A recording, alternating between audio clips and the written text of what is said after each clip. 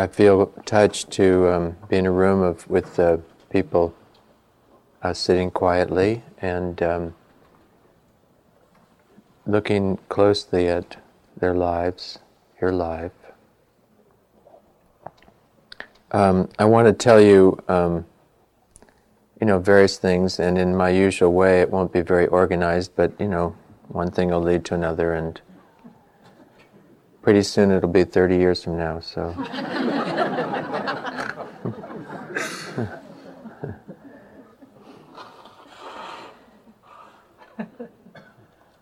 I partly mentioned to you how much I appreciate being in a room with and feeling, especially at certain times during the meditation, the stillness in the room.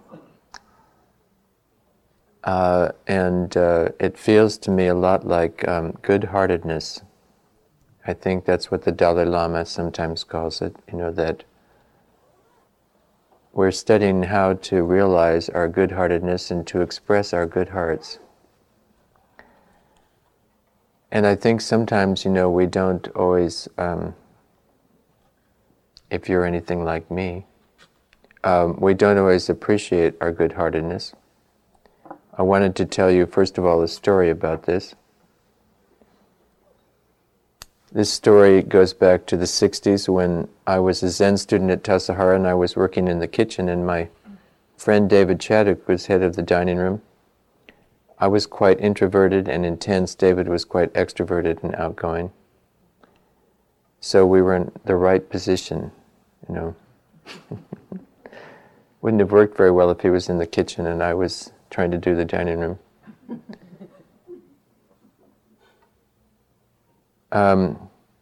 And David was and still is an unusual person. I think we all are, in our ways.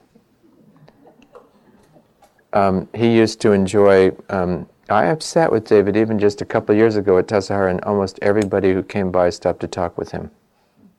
They weren't stopping to talk with me.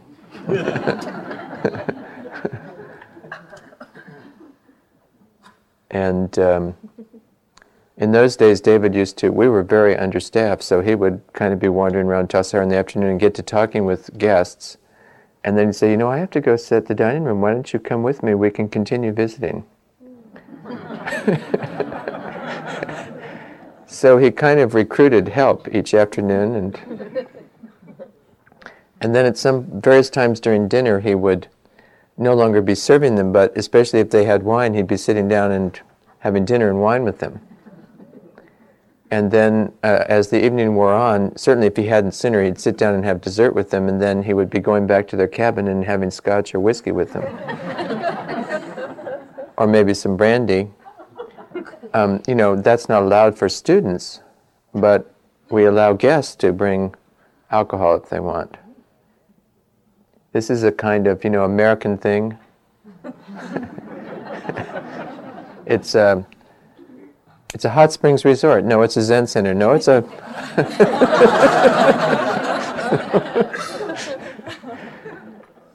So David didn't always get to meditation the next day.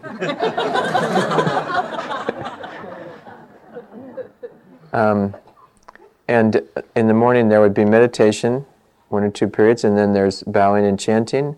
Then there's breakfast, and after breakfast there'd be a meeting with Suzuki Roshi of the officers of the monastery.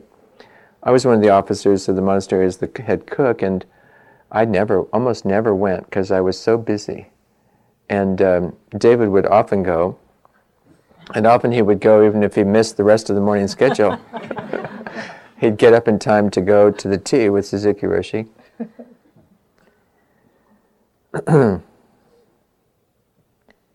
And one morning, I wasn't there, but David tells this story in his...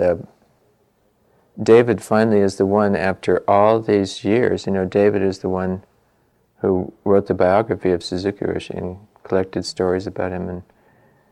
But David says one morning when he'd been up very late the night before and drinking, against the rules, he did get up in time to go to tea with Suzuki Roshi. And it's fairly formal at the beginning, and tea is served, and we're sitting quietly. And then we bow and pick up the tea. with two hands, You always hold your tea with your other hand here, and then you pick it up. The idea is that, that's different than... Hi, how are you? It's different than being at a cocktail party, right? You're focused because you bring both hands, to the teacup. And then you bow, before the first a bit of tea, and then you drink, And then you put your tea down. Sometimes we'd have little cookies. And then after we've had a little bit of tea, Suzuki Roshi would talk. If he had something to tell us, maybe we had a visitor or something he wanted to bring up. And then after that, he would say, well, anything you would like to bring up. And one morning the director said, Suzuki Roshi, what do we do with someone who's always breaking the rules?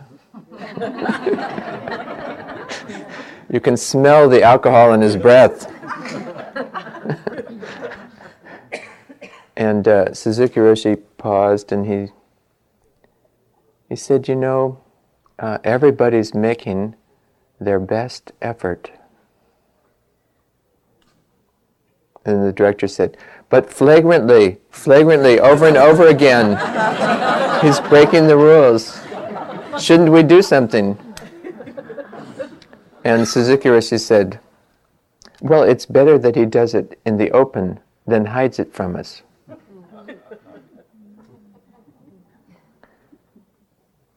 But shouldn't we do something? We can't just let people break the rules, can we? And Suzuki Roshi said, well, sometimes someone may be following the spirit of the rules, even though they're not following the letter of the rules. And the director said, wouldn't it be best if you followed the letter of the rules too? And Suzuki Roshi said, of course, that would be best.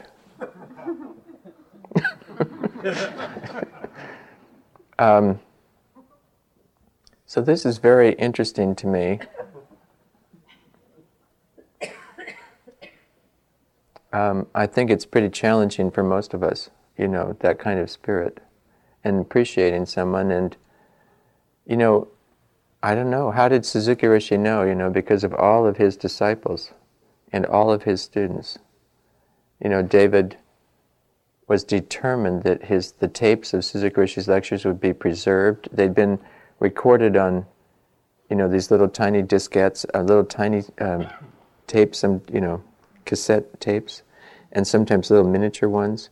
And David was determined to have them put on, on reel-to-reel tapes by Mark Watts, who had worked this out for his father's tapes, so that they would be of archival quality, so they would last. And he just kept after Zen Center for years that we had to do this. And then he spent, we finally said, okay, all right, we'll do it, And we had to raise money to do that. And then David collected stories of Suzuki Roshi, years. He, his book of the biography of Suzuki Roshi is 500 or 600 pages. He has 3 or 5 or 8 times as much material as that. Anybody could go to the archive now and write, a different book of Suzuki Roshi. And he went to Japan and, got stories in Japan. And then, so it was David's spirit that actually went into the fact that there is a Suzuki Roshi archive. None of the other disciples who are busy, teaching were interested in this. So, we don't quite know. We look at people and it's very easy to judge others or ourselves, that we're not good enough, or we're breaking the rules, or we're not doing what's right, and we don't appreciate someone's, good heart, their good intention, their wonderful spirit. And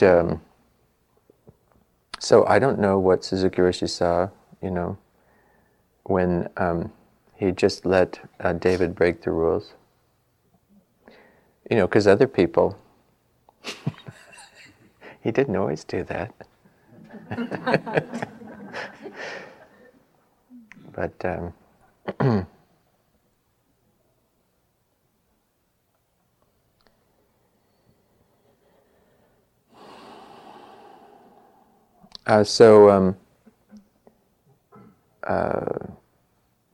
it's interesting this way. We're not necessarily trying to. This is more complicated. To see how do I know my good heart, rather than how do I get it right. How do I know and express my good heart and my love and devotion for Suzuki Roshi, rather than how do I stop staying up late at night and not drink, and what's going to happen to me if I do, and they're going to punish me, and there's a little difference here. And often we're way more involved in the rules and getting it right and doing what we should and what we're told, rather than appreciating our good-heartedness, our spirit, our devotion, our love. So this is interesting, and I wanted to share with you a quote then from Zen Master Dogen. Zen Master Dogen is the founder of the Zen school in Japan, one of the Zen schools in Japan, and he says, "When you first enter the gate to study the Buddha way, listen to the teacher's instruction and practice as instructed. When you do that, there's something you should know. Dharma turns you, and you turn the Dharma. When you turn the Dharma, you are leading and Dharma is following. On the other hand, when Dharma turns you, Dharma is leading and you are following." Sometimes I think, when you're on top of things, Dharma's underneath. When Dharma's on top of things, well, you're on the bottom. Getting a little instruction, are we? But we have the idea sort of like we should always be on top of things. And Dogen says, Buddha Dharma originally has these two modes. Sometimes you turn things, sometimes you're turned by things. Buddha Dharma originally has these two modes, but those who are not true heirs have never understood it. Without knowing this key, you cannot yet judge how to study the way. How could you determine the correct from the mistaken? On the other hand, those practicing Zen and study the way are always given this key, so they do not make mistakes. Other schools do not do this. A little sectarianism there. But this is, encouraging to me. And this is very much like, I mentioned at the beginning of the evening, we're studying how to be ready for anything, but we could also say, whatever happens, study closely and see what you find out. Because we're just not in charge. As far as making our minds a certain way, making our life a certain way, various things will happen. And so how are we going to be ready for it? How will we, can we study closely? Some situations are painful and difficult. Some situations are more easy. And just because something is easy doesn't mean that we study closely. Sometimes because it's so easy, we're careless. We don't pay attention. We don't listen to others. Everything seems to be easy. And then when it's difficult, we may study carefully. Or sometimes, if it's easier, we're studying, and when it's difficult, we go like, I just don't want this, so I'm not going to study it. I just want to get rid of it. I don't want to study it. I don't want to be with it. I just want to get rid of it. So this brings up another one of Dogen's pieces of advice or instruction. He says, practice in such a way that your heart goes out and abides in things, and let things come and abide in your heart all through the day and night.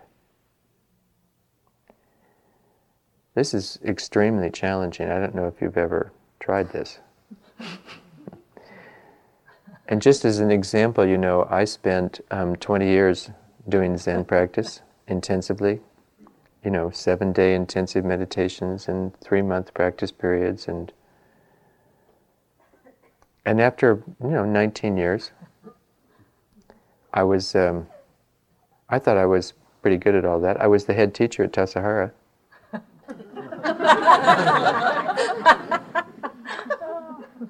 And one day I was sitting there in the meditation hall and I thought, what shall I do today? And I thought, why don't I actually just touch what's inside me with some warmth and kindness? That was new, rather than like establishing Zen mind, getting enlightened, calming, quieting, stilling, awakening. Where is it? And anyway, as soon as I thought, why don't I just touch what's inside with some warmth and kindness, tears started pouring down my face. And a little voice inside said, it's about time.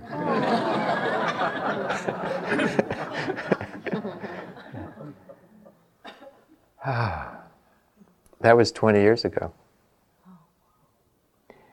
And I went to talk to Katagiri Roshi about that. I said, I changed my practice. I'm not trying to do, Zen anymore. I thought I'd just touch what's inside. Is that okay?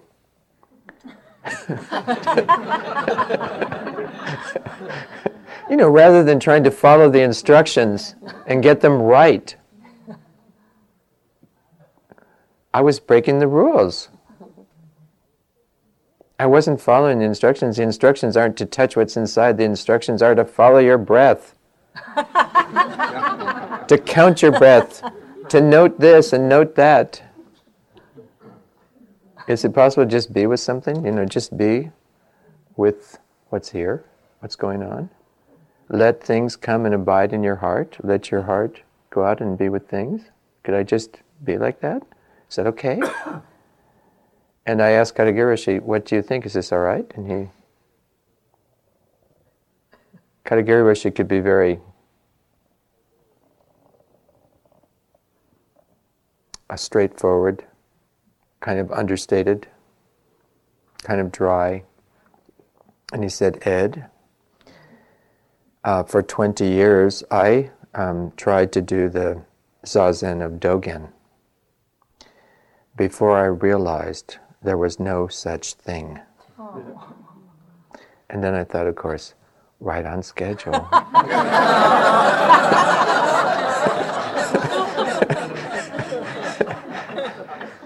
It takes us so long, to do this kind of obvious things. In retrospect, it's so obvious. Could I just be with what's going on with some warmth and tenderness and meet myself? Meet yourself arriving at your own door, in your own mirror. Each will smile at the other's greeting, saying, sit here, eat, you will love again the stranger who was yourself. Give wine, give bread. Do you know the Derek Walcott poem? It's in Roger Houston's book. Give wine, give bread, give back your heart to itself, the stranger who's loved you all your life, whom you ignored for another who knows you by heart. Anyway.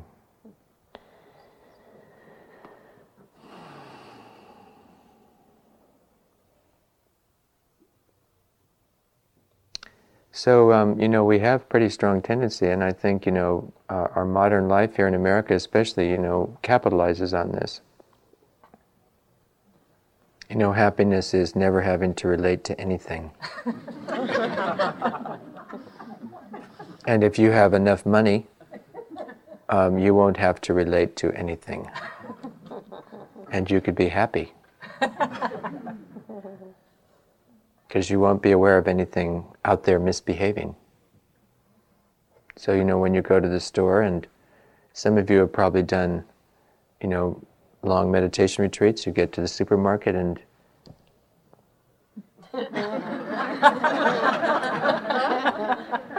my God, there's There's 20 feet of toilet tissue, 8 feet high. How do you know which one to buy? And the toilet tissue and everything in the market is going like, buy me, buy me, buy me. And a lot of those packages, when you start conversing with them and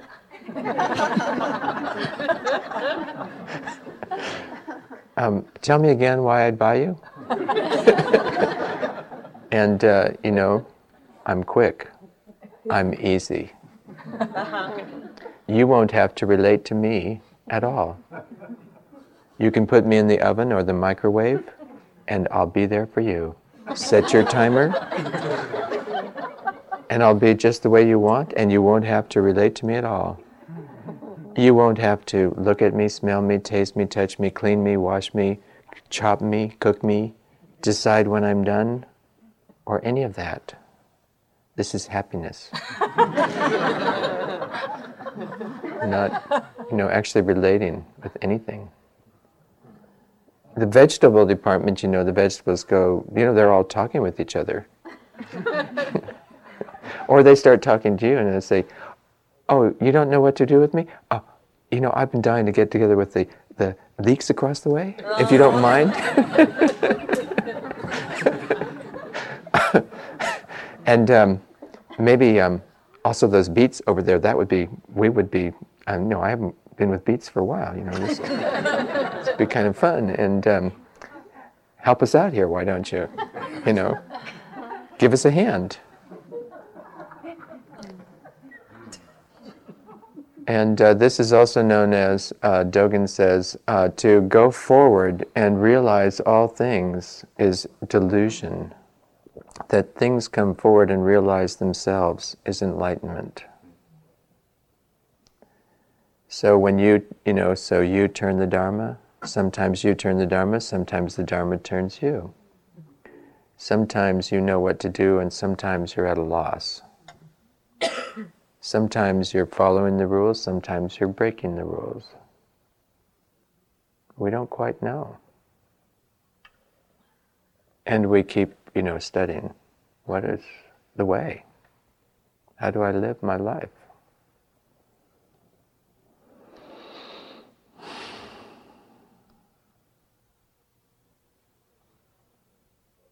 So there's a kind of, concentration where, you can invite things to come forward and, we help vegetables or something, realize itself. We can do this with our own body and mind. How do we realize, make our life, our hearts, our good-heartedness real? What do we do to make it real, to manifest it? And how do we bring things together and allow them to realize themselves and become real, rather than just on the shelf at the supermarket? And hands. I was just down at Tassajara doing a cooking workshop, and I try to explain to people about hands, when it comes to cutting. And there's a difference between putting your awareness in your hands and telling them what to do. Because, I know what to do. In fact, I know better than you do. I know you're the hand, but I'd like to tell you what to do.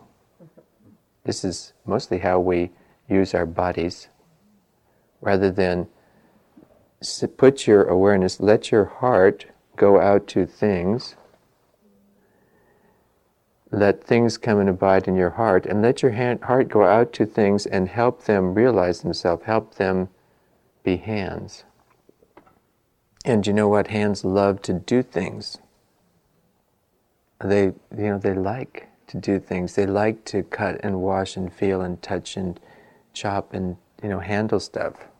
That's what they're for. And then we want to tell them what to do. Do this, don't do that. And cut like this, don't cut like that. Watch out. You might cut yourself if you're not careful. And it's kind of like your hands didn't know that. And then your eyes get involved and your eyes go like, no, don't do that. And then your hands get nervous, and they're going like, couldn't you just help me feel out what to do that's actually enjoyable for me? Couldn't you just kind of give me your awareness and with some generosity and good-heartedness and let me try this and let me try that, and let's just see what actually works here, why don't we? Oh, no, I'm sorry, but you have to do this, because that's what I'm familiar with. So we confuse, what's truly easy, and studying what could be easy and what would help us become real and, have some ease in our life, and what's familiar. And what eventually is easy starts out as being awkward because it's unfamiliar. Am I making sense here? Is this? Anyway, so I try to explain this to people in cutting, that you could study how to move the knife back and forth. You could study how do you hold the knife. Do you hold it on the handle? And where do you hold it? And how do you cut? How do you have your other hand? And your hands just love to do all these things. And if you let your awareness go out into your hands, which your awareness is what we're calling in this case heart, you let your heart go out to your hands, go out to the things and study how to do something. And it's not about, doing it the way you know how. And if you just do something the way you know how, now we're talking about drudgery. We're talking about work. It's drudgery, it's work. It's just trying to do something so that you don't have to relate to anything, so that when you finish it, you could take a break and not relate to anything. Let's just get this stuff done so that we could not relate to anything. And then we could be happy once we got this stuff over with.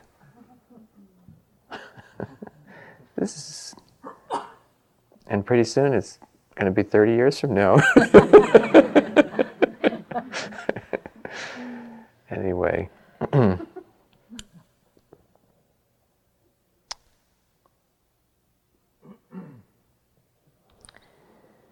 Well, I wanted to share one other thing with you.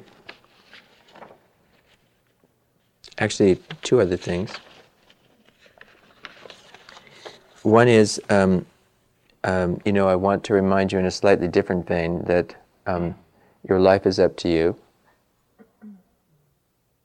It's not up to anybody else. It's not up to the instructors. It's not up to the teachers. Your life is up to you, and you use the teaching or not, or, And I love that, there was a woman up in Portland, I think, and she decided to study who actually has lost a lot of weight and kept it off for 5 years or more. And she identified a number of people who had done this, and it turned out they had one thing in common. They'd each figured out for themselves how to do it. And she wrote a book about this, because it's notorious that, diet plans don't work. So what we do, though, if we are interested in losing weight, we think, I need a plan that I'm going to impose on myself and tell myself to follow it. And then if it works, I can say that was a good plan. If it doesn't work, I can say that was a bad plan, or I have too much resistance. And I'm bad. Or, it's not that I'm bad and I have too much resistance, but chocolate cake is sinful. And some of these things are sinfully delicious. And that's the problem. And, the problem is you didn't take on the responsibility to find out for yourself how to do this. You turned all of your inquiring mind, your curiosity, your interest, your trying this and trying that and sensing this and sensing that and letting your heart go out to things, letting things come to your heart and learning, whatever happens, can you study closely and study closely and see what you can find out? No, you're just trying to do what you're told. And then it didn't work. Anyway, the woman in Oregon wrote a book about this, sent it to New York. She's been turned down by 13 publishers who told her to write a book about dieting. Nobody wants to hear that they have to do this themselves.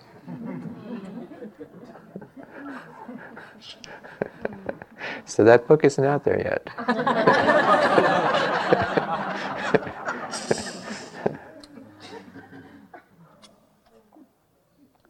But in this vein, I want to tell you, the Zen version. In Dogen's instructions to the cook, he says that when he went to China to study Zen, one day he was at the monastery and he was walking out to one of the sub-temples, and there in a courtyard was the head cook drying mushrooms in the noonday sun. And Dogen said, his back was bent like a bow. His eyebrows were snow white. He was sweating profusely. Dogen went over to him and he said, how long, venerable monk, have you been, when, were you ordained? And he said, I've been a monk for 68 years. We're talking about somebody who was probably like 80 or more then. If he'd been a monk for 68 years, maybe he was ordained at 10 or 12 or something, And Dogen said, you're kind of getting on here, and you've been doing this for a long time, and isn't there somebody younger who, one of your assistants who could do this for you? And the cook monk said, they're not me.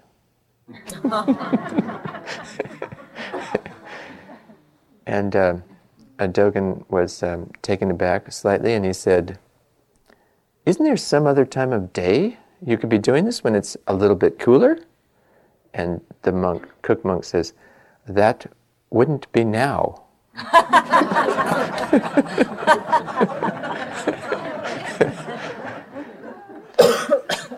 And Dogen said that he walked away somewhat, put in his place, somewhat humiliated with a newfound respect for the office of the cook.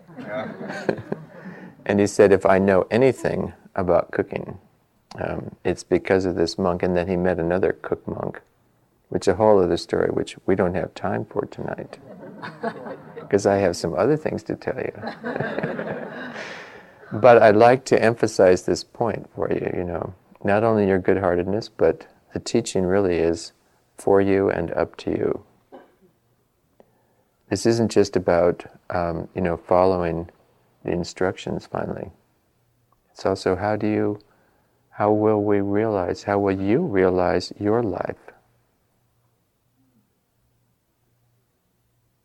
And this is extremely challenging. To know our heart and to trust our heart and to go forward in our life. Which I could tell you a lot about, but yesterday was Mother's Day. I have two mothers. My second mother died last July. She was 89. She became my mother when I was 7, so she was my mother for over 50 years.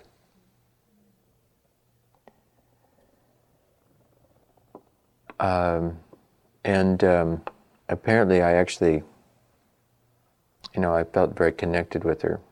My older brother didn't feel so connected with her. And she said she remembers when I connected with her, when I bonded with her. I had been climbing in and out the window of our bedroom, which was in San Francisco, to the backyard, and I got stuck. And I started screaming. She said, bloody murder. And she came and rescued me and then got me ready for bed and got me in bed. And she sat on the side of the bed there and she said, you stared at me for a really long time. And then you said, no more brown eyes. My birth mother had brown eyes like mine, with these same eyebrows, with the same scars. And my mother said that I said, no more brown eyes, but I have you. Her eyes were hazel, gray.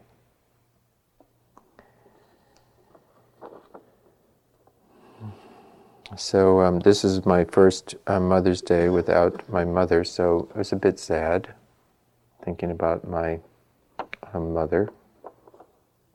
She used to say, if I ever called her my stepmother, she said, "I adopted you, I am not your stepmother." So I finally learned that the language is, this is my mother, and then the other mother is my birth mother. And interestingly enough, finally after about 45 years, I got up the nerve one day to ask my mom. I said, she used to come to my meditation group in San Rafael. She was the most reliable member of the group, more so than me. I mean, I used to go places and have other people substitute for me, and my mom was there every week for, the whole 10 or 12 or 15 years that I was doing that group. Every week she missed, I think, 3 weeks, 2 for theater openings and 1 for when she had the flu. So after, at some point I thought, I would like to tell this group about my childhood. And I was kind of anxious because my mom is in the group.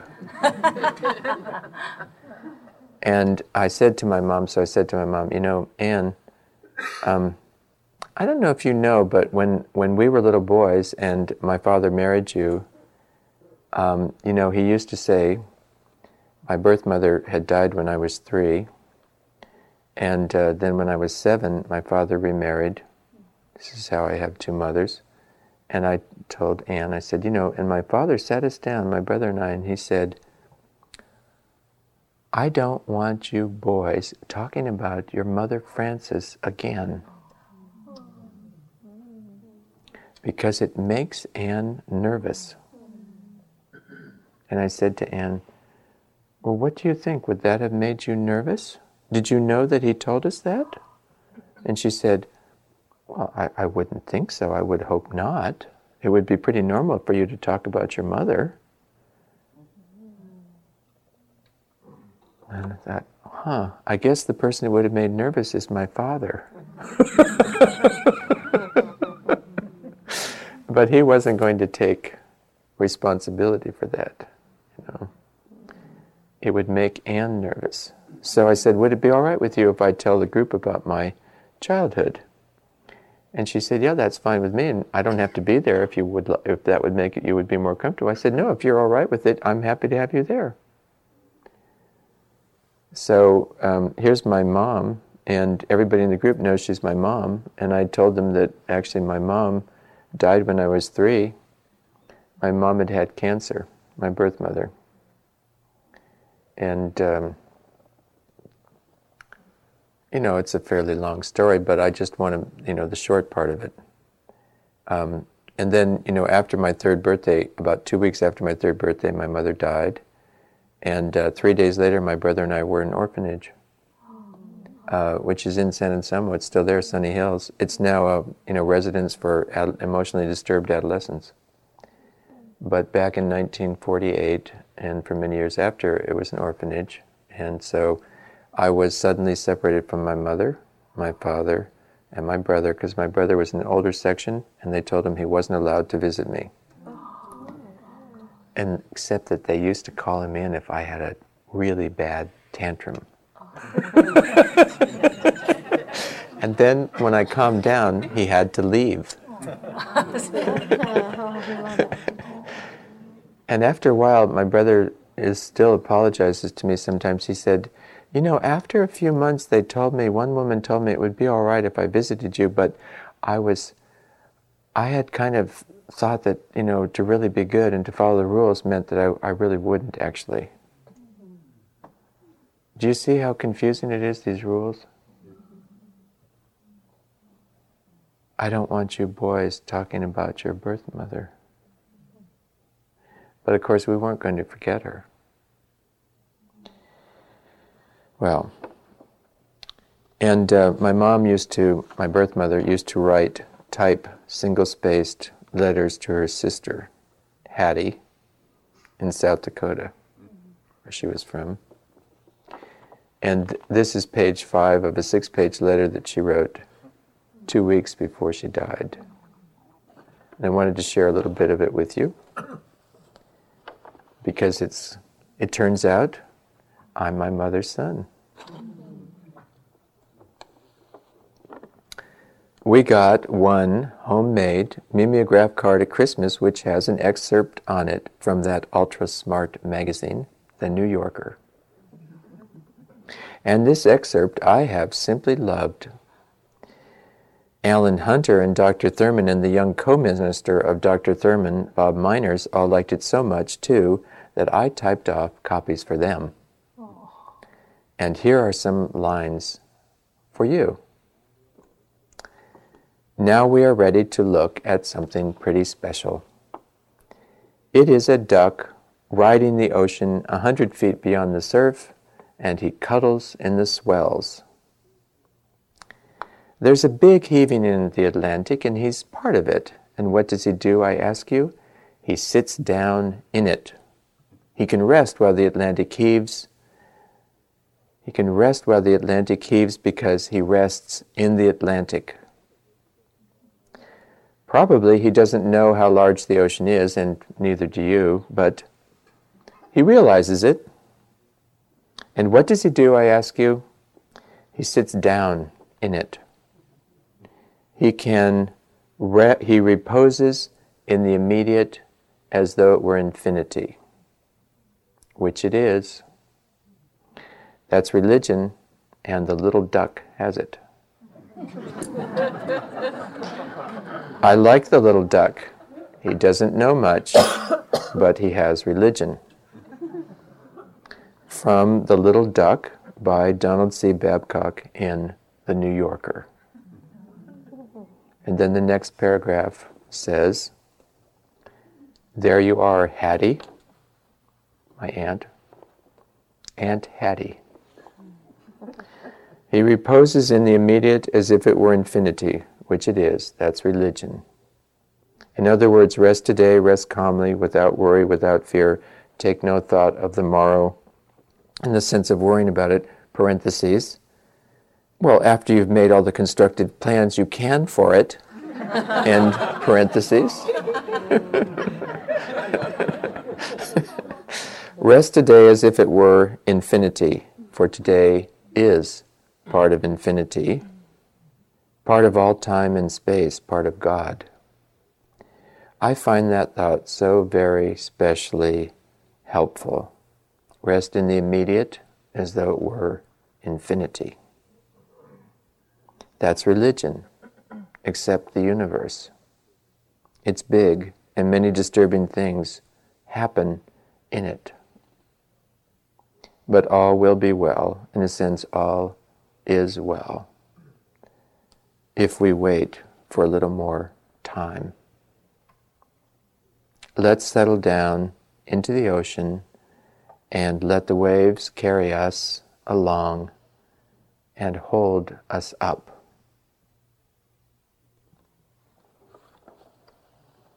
Thank you. Blessings.